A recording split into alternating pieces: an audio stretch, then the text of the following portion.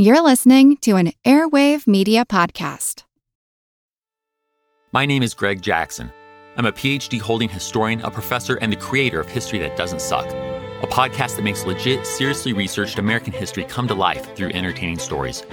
Join me for a chronological telling of the United States story, from the Revolution to fractious Civil War, tenacious inventors, brave reformers, and more. With more than 100 episodes, you can already binge listen your way from 1776 to the early 20th century. Listen to History That Doesn't Suck on Spotify.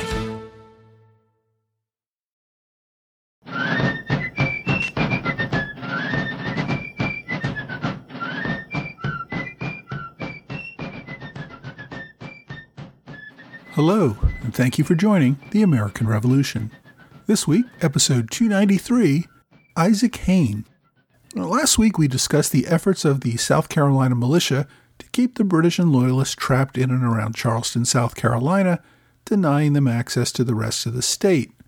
This week I want to take a look at an incident in British-occupied Charleston around this same time, the summer of 1781, which became a major point of contention in the war. Isaac Hayne was a member of the South Carolina planter class. His family had lived in South Carolina for 3 generations, and he owned a substantial plantation and other properties. Born in 1745, Hayne had shown relatively little interest in politics or the military before the Revolution began. He was connected to some of the most elite families in South Carolina. In 1765, he married Elizabeth Hudson, whose brother served in the Continental Congress and later became lieutenant governor of the state. Hayne himself did serve briefly in South Carolina's Royal Assembly, beginning in 1770, but really didn't seem to take much interest in the debates of the day. In 1777, Hayne learned that he had been elected to the new General Assembly, even though he hadn't been aware he was under consideration. Quite simply, he was more interested in running his plantation.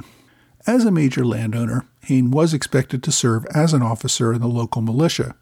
He was a captain in 1776 when the British threatened to invade Charleston.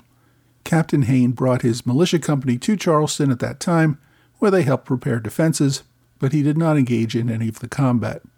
Like most people in South Carolina, as the Revolution raged to the north, Hayne went about his life running his plantation and investing in an iron foundry. The foundry later became a supplier of cannonballs for the Charleston artillery, and years afterwards, when the British recaptured the colony, Colonel Bannister Tarleton raided, looted, and destroyed the foundry.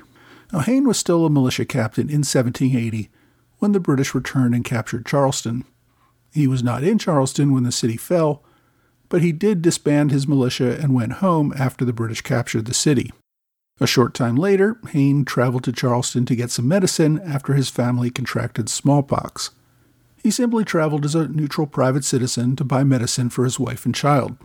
While in Charleston, Hayne was detained and brought before Brigadier General James Patterson, who informed Hayne that he must take an oath of allegiance to the king or be imprisoned. Despite his reluctance, Hayne's desire to return to his home with the needed medicine compelled him to sign the Declaration of Allegiance to the king. A part of the document obligated him to take up arms in support of the royal government if necessary. Hayne told others at the time that General Patterson and other officers assured him that this would not be an issue, that he would not be called on to serve in the Loyalist militia. Hayne returned to his home, where his wife died of smallpox shortly afterward. As the war in South Carolina grew in 1780 and 81, Hayne continued to resist calls for him to rejoin the Patriot militia, as other officers had done. In April of 1781, Colonel William Hardin brought Hayne a colonel's commission signed by Francis Marion, calling on him to raise a local Patriot regiment and join the fight. Hayne refused to accept the commission and even refused to provide horses for the Patriot militia, citing his obligation under his oath of allegiance.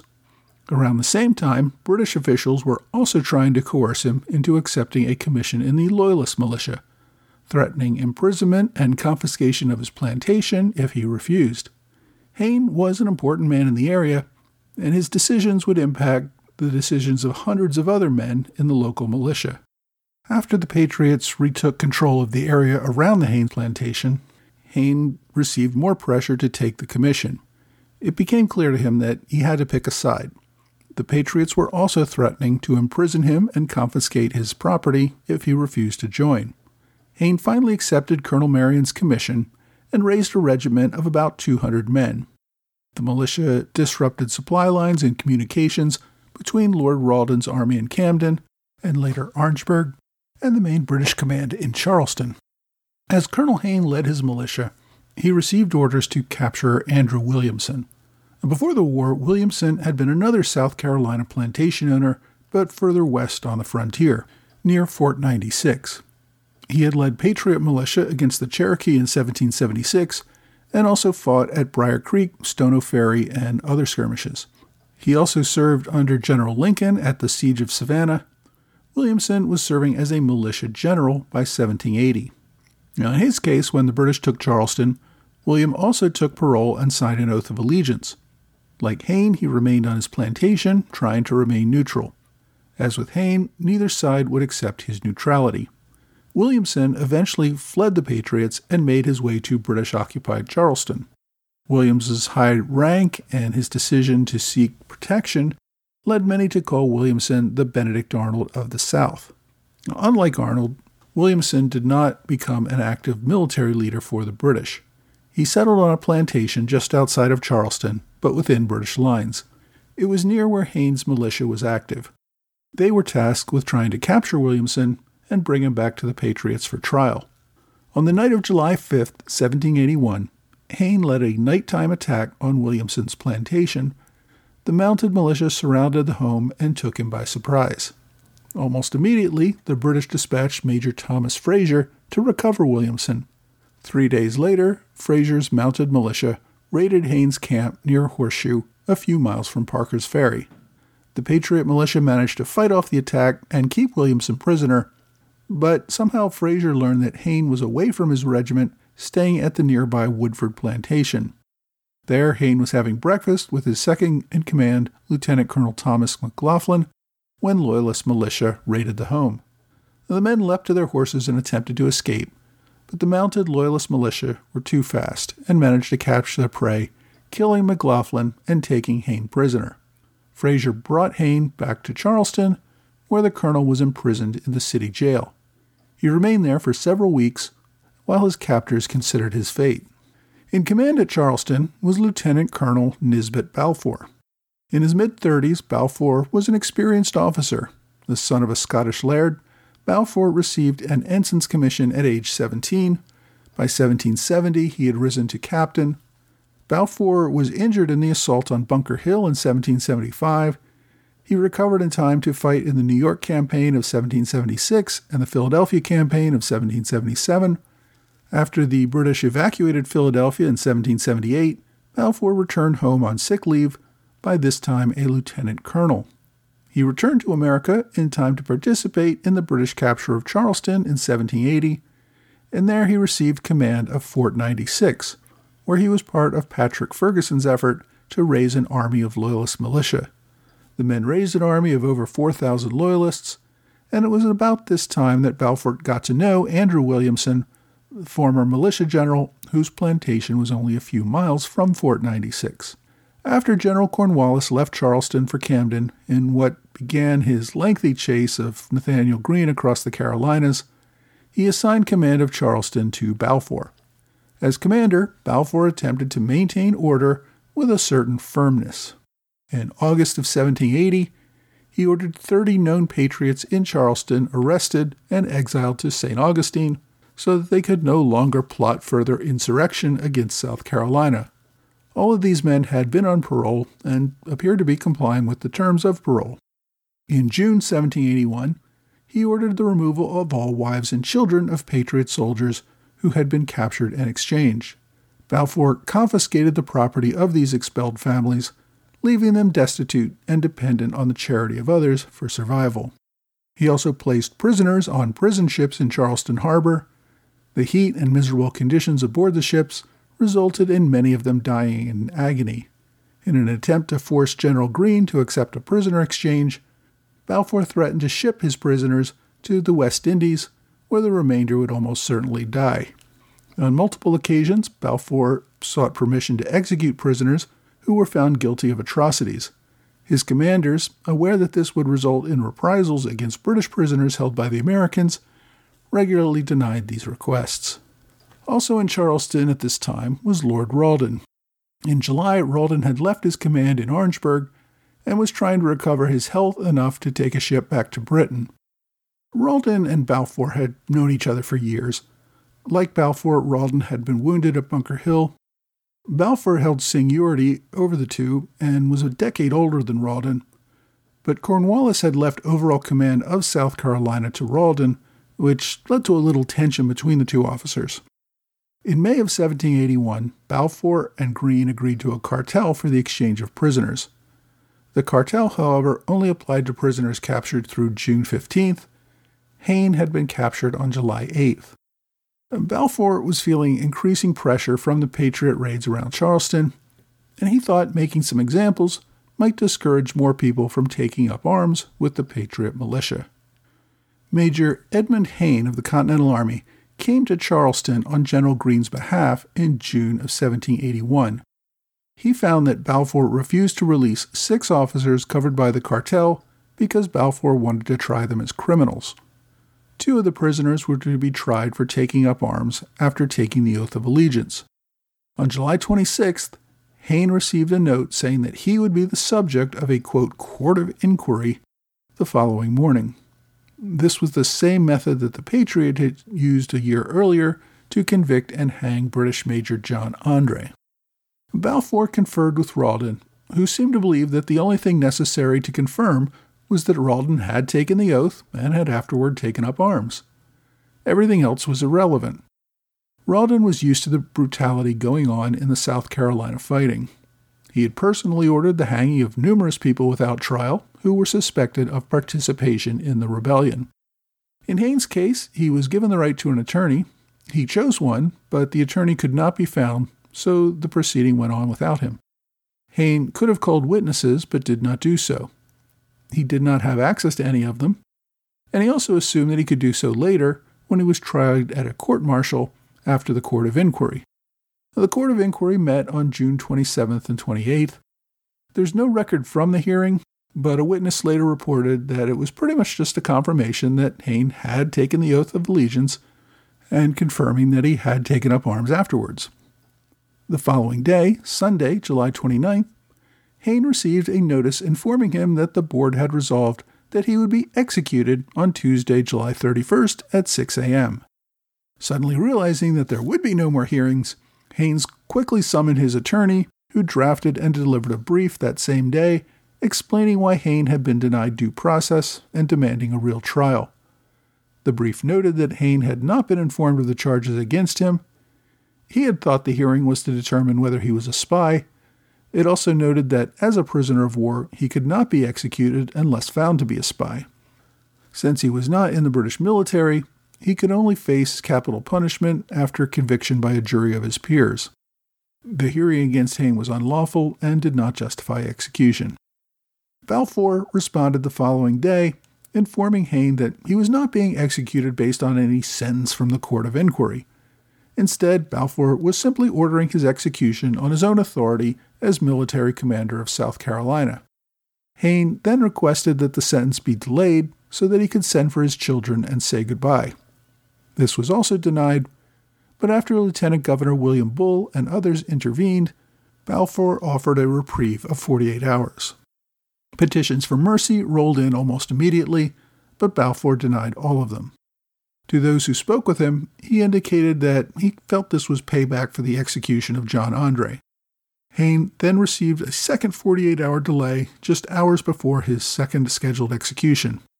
On Friday evening, August 3rd, Hayne received a note saying, quote, "The many cruelties exercised upon numerous officers and men of the British militia, extending even to death in many instances an hour after capture, have induced Lord Rawdon and the Commandant to order his execution may take place tomorrow morning at 8 o'clock. That evening, Hayne was permitted a meeting with the 3 of his children who had gotten to Charleston in time. The following morning, a guard marched him behind a wagon carrying his coffin to the place of execution, which was about a mile away, just outside the city limits. He was placed on a wagon, a noose was put around his neck, the wagon was pulled away, and within minutes Colonel Hayne was dead. South Carolina had been the scene of many executions of enemy combatants. Even so, the hanging of Isaac Hayne became a particular rallying point for the Americans. Part of it may have been Colonel Hayne's rank. It was probably also due to the fact that he was hanged in Charleston rather than simply out in the field following a battle. Whatever the case, the incident drew international attention. Hale became known as the Nathan Hale of the South, referencing the Connecticut officer who was hanged as a spy in New York back in 1776. It reinforced views that the British were bloodthirsty tyrants who ruled by terror. All of this led to calls for General Greene to retaliate.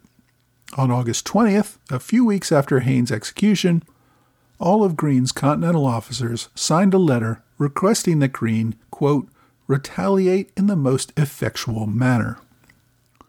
Greene wrote to Colonel Balfour demanding an explanation for Hayne's execution and threatening immediate retaliation unless Balfour could provide some legitimate justification. Despite the angry words, Greene was loath to take immediate action. For starters, he was in the middle of a prisoner exchange and wanted to be sure that he received his promised prisoners before an act of retaliation might spur the British to respond to that retaliation with even more brutality toward their prisoners. There was also the difficult decision about executing an innocent officer for the wrongful actions of others. Some Continentals argued that the Loyalist general who Hayne had captured, and which resulted in Hayne himself being captured, should be the target of reprisal for the murder of Hayne. But that Loyalist prisoner, Andrew Williamson, had actually been spying for Greene while he was in Charleston. Other officers did not know that, but Greene certainly was not going to execute his own spy. Now, Greene wrote to General Washington requesting approval to retaliate. Washington responded that Congress was considering the matter and urged Greene to wait for Congress's decision. Congress investigated the hanging, even taking depositions from eyewitnesses. Members debated the issue of retaliation.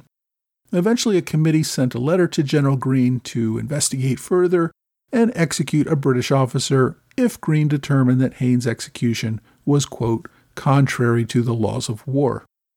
Colonel Balfour responded to Greene's initial letter by arguing that his actions were based on Lord Cornwallis's general instructions to hang those who had accepted British commissions and then participated in the revolt.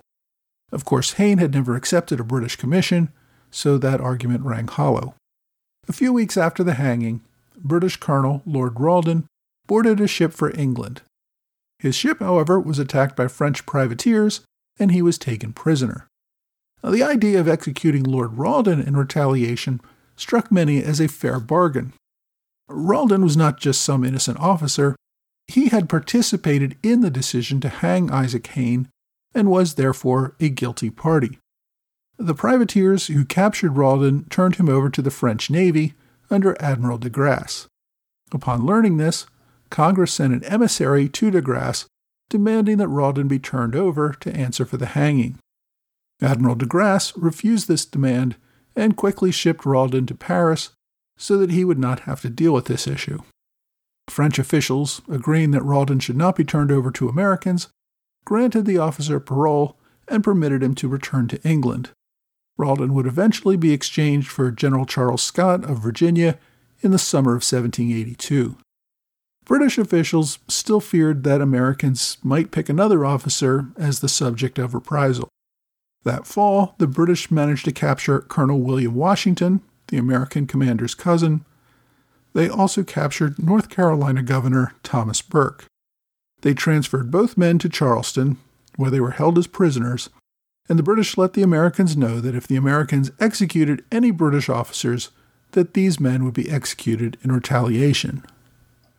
Now, the main reason that the British had hanged Hayne in the first place was the hope that it would have intimidated other men who had taken the oath of allegiance from rejoining the Patriot ranks. Instead, it had the opposite effect. As word circulated about what happened, recruits rushed to join the Patriot ranks. In the weeks following Hayne's death, Greene's forces swelled to over 2,000 men. In the end, the Americans took no retaliation against British prisoners. The matter dragged on for the remainder of the war. and Hayne would be remembered as an American martyr. Next week, we're going to look at British officials trying to deal with a growing world war and an increasing isolation with the rest of Europe.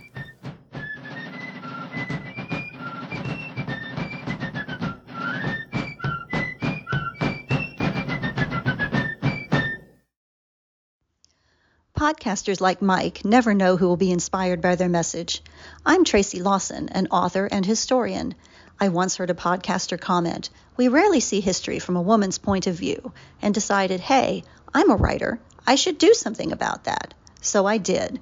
My novel, Answering Liberty's Call, Anna Stone's Daring Ride to Valley Forge, is based on a true story about my 6th great-grandmother and has been called a grand and rollicking revolutionary adventure. While on a solo horseback journey to Valley Forge with supplies for her soldier husband, Anna takes on the responsibility of delivering an urgent message to General Washington. But it's not long before a mysterious man is hot on her trail and trying to steal the letter.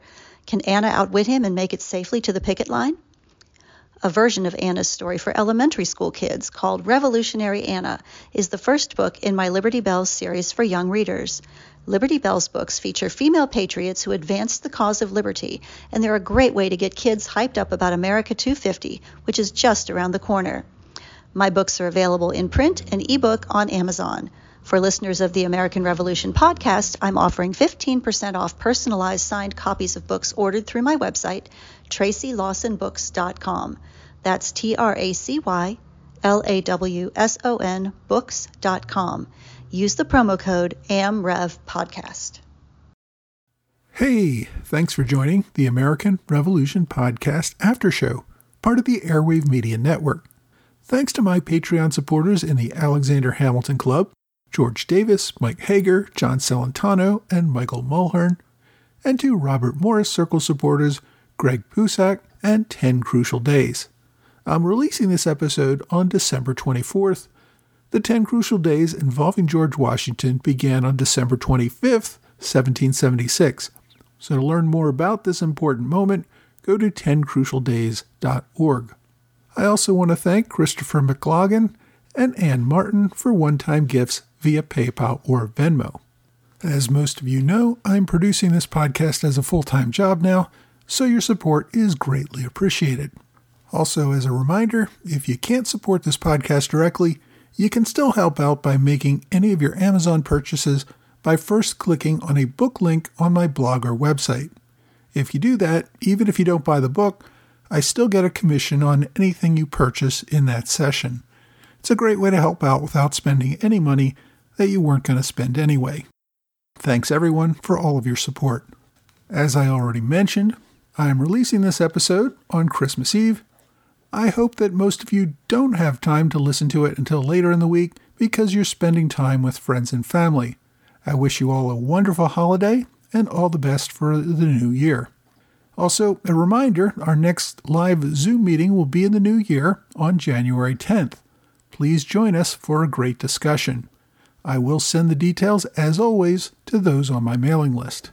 So this week, we talked about the execution of Isaac Hayne, which is not exactly a cheery story for this time of year, but I guess that happens when we just cover things chronologically. The memory of Isaac Hayne remained in the public consciousness for many years after his death. There were paintings and books and even some plays about Hayne and his execution that were created in the early 1800s. Hayne's body was removed to Jacksonboro, where he's buried in the Hayne family cemetery, and there was a memorial set up for him there in 1929. His execution, as I said, really struck a nerve in the Carolinas, and it was remembered for generations. And we're talking about a place where there were hundreds of pretty outrageous murders and killings between Loyalists and Patriots during the war. Even so, Haynes's execution stood out. There was even some talk about holding General Cornwallis for trial for Hayne's death after Cornwallis's capture at Yorktown, although that idea was quickly abandoned. I should also mention there's a ghost story in Charleston that Hayne passed the home of his sister on the way to his execution. She called out to him to return, and he promised he would. Many people claim to hear the tramping of boots toward his sister's house and claim it is the ghost of Isaac Hayne. One of the other people I mentioned in this week's episode was Lord Rawdon. I mentioned in the main show that France returned Rawdon to Britain and that he was exchanged for General Scott in 1782. The Duke of Richmond attempted to censure Lord Rawdon in the House of Lords for Rawdon's part in the Hayne execution that same year, but the motion failed. Although the opposition wanted to be critical of him, he did find favor with the ministry and with the king, who made him a baron in 1783. Rawdon also became good friends with the Prince of Wales. He would rise to the rank of Major General in wars with France in the 1790s, and he became a full general, what we would call in America a 4-star general, in 1803. Also, like George Washington, Rawdon would become a Grand Master of the Freemasons. Rawdon remained active in politics. He served in the Irish House of Commons, and later, after his father died and he inherited the title of Earl of Moira, he served in the Irish House of Lords. He supported a number of Irish political reforms and opposed the union of Ireland with Britain in 1801. When it did, however, he sat in the British House of Lords under the title of Lord Hastings. And even before becoming a lord, there was a movement to make Rawdon the Prime Minister of Britain, although it never went anywhere. In 1812, he became Governor-General of India and led the British through several wars there.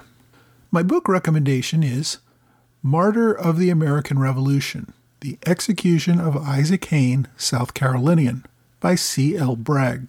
This was first published in 2016. It's a pretty short book, less than 150 pages if you don't count the extensive endnotes and index. The book focuses exclusively on the events surrounding Hayne's execution. It also includes some really good appendices, which have transcripts of contemporary documents. The author, Chip Bragg, has written a number of good books about Carolina history, usually centering around the Revolution or the Civil War. His book, Martyr of the American Revolution, The Execution of Isaac Hayne, is available on Amazon in both paper and Kindle versions, and there's also a book you can borrow on archive.org. My online recommendation is for those of you non-readers out there. It's a YouTube video where Chip Bragg discusses his book in more detail. There's also a couple of older public domain books on archive.org, which I've listed in my blog entry for this episode. So there's plenty to read more. As always, you can find links on my blog and website. My question this week comes from Hugh Fawcett, who asks, did Thomas Fawcett shoot General Edward Braddock after General Braddock killed Thomas Fawcett's brother, Joseph Fawcett, and is there any info on this event? Well, I hope everyone knows about the death of General Edward Braddock, an event I covered way back in episode 6 of this podcast. Braddock led the British Army in 1755 from Virginia toward the French Fort Duquesne, which we know today as Pittsburgh. Native allies of the French ambushed the British before they could reach the fort. The story goes that the British tried to fight in lines, but were slaughtered by attackers who fought from behind trees, fighting Indian style. General Braddock was mortally wounded in the battle. There were many other young officers who went on to play larger roles in the Revolution.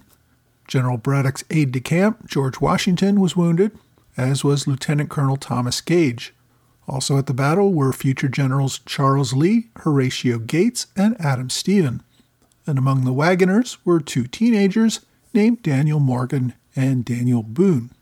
General Braddock died 4 days after the battle. His men buried him on a road and then marched the army over his grave in order to hide its location. They feared the Indians might dig up the grave and desecrate his body. And the army then withdrew back to Virginia. Well, there were no questions raised about the death of General Braddock at the time. Everyone believed he was killed by a wound inflicted by the enemy.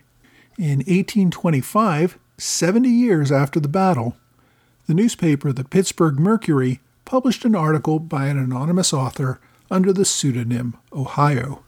The author claimed that during the battle, the British ordered the provincials to form a column. Instead of complying, many of the Virginians continued to fire from behind trees. General Braddock allegedly ran through one of these men with his sword, killing him for refusing to fall into rank. Later in the battle, Thomas Fawcett, the brother of the man Braddock had killed, took an opportunity to shoot the general, thus inflicting the fatal wound on Braddock. The story was then repeated in several other articles, helping to spread the story. Thomas Fawcett was apparently still living in western Pennsylvania in the 1820s.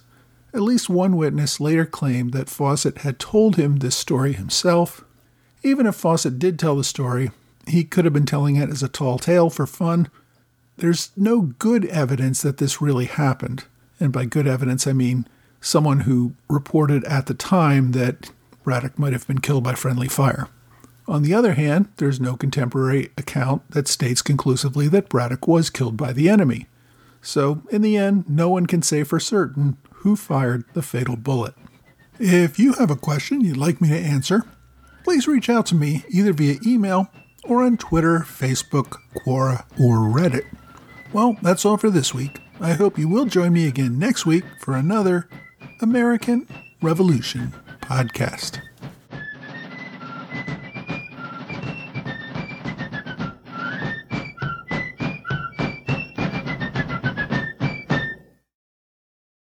What's something you learned in history class that you feel like wasn't the whole truth? Better yet, what's something you didn't learn at all that was omitted completely? That's what I like to call redacted history. My name is Andre White, the host of the Redacted History Podcast, the place where history's forgotten events, heroes, and villains get their story told, one episode at a time. The Redacted History Podcast. Real history never dies. Stream the Redacted History Podcast on Apple Podcasts, Spotify, or wherever else you get your podcasts.